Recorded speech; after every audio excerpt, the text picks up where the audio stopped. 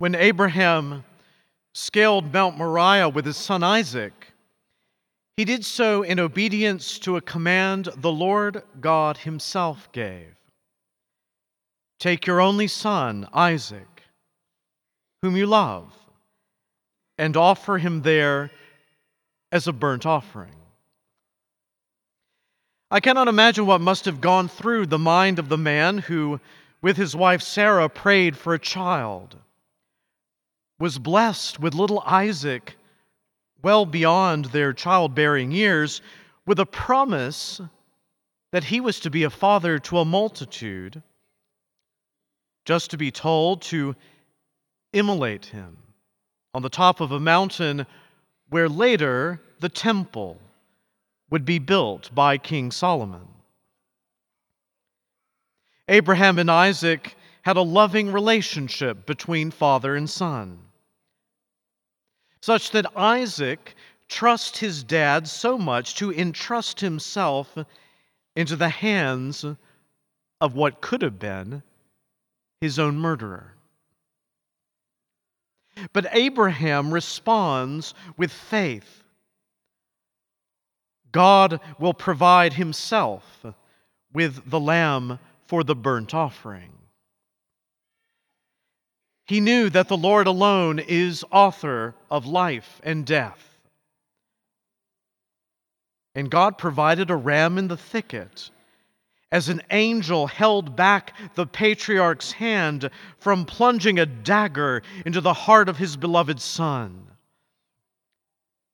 An act that, had he done it, would have ripped out Abraham's heart as well.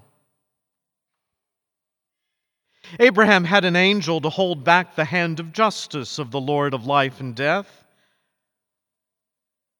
But who is to hold back the hand of the eternal Father's justice when the new Isaac, Jesus, climbs Mount Calvary as a lamb led to the slaughter?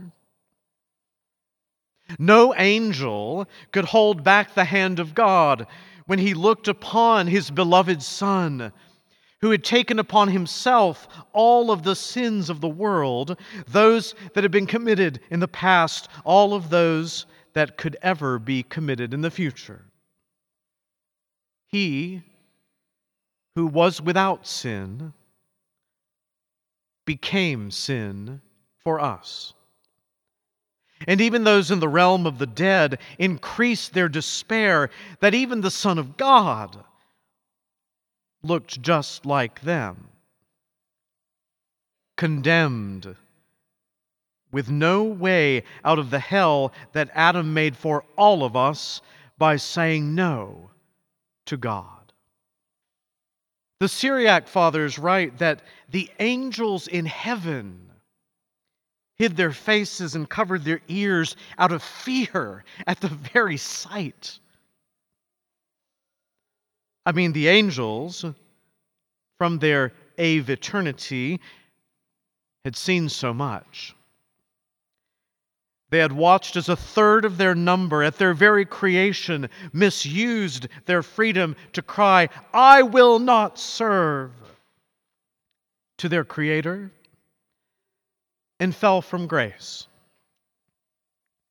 They had watched as Eve ate the forbidden fruit, and "I will not serve" became the default setting of every man, woman, and child to be born of her.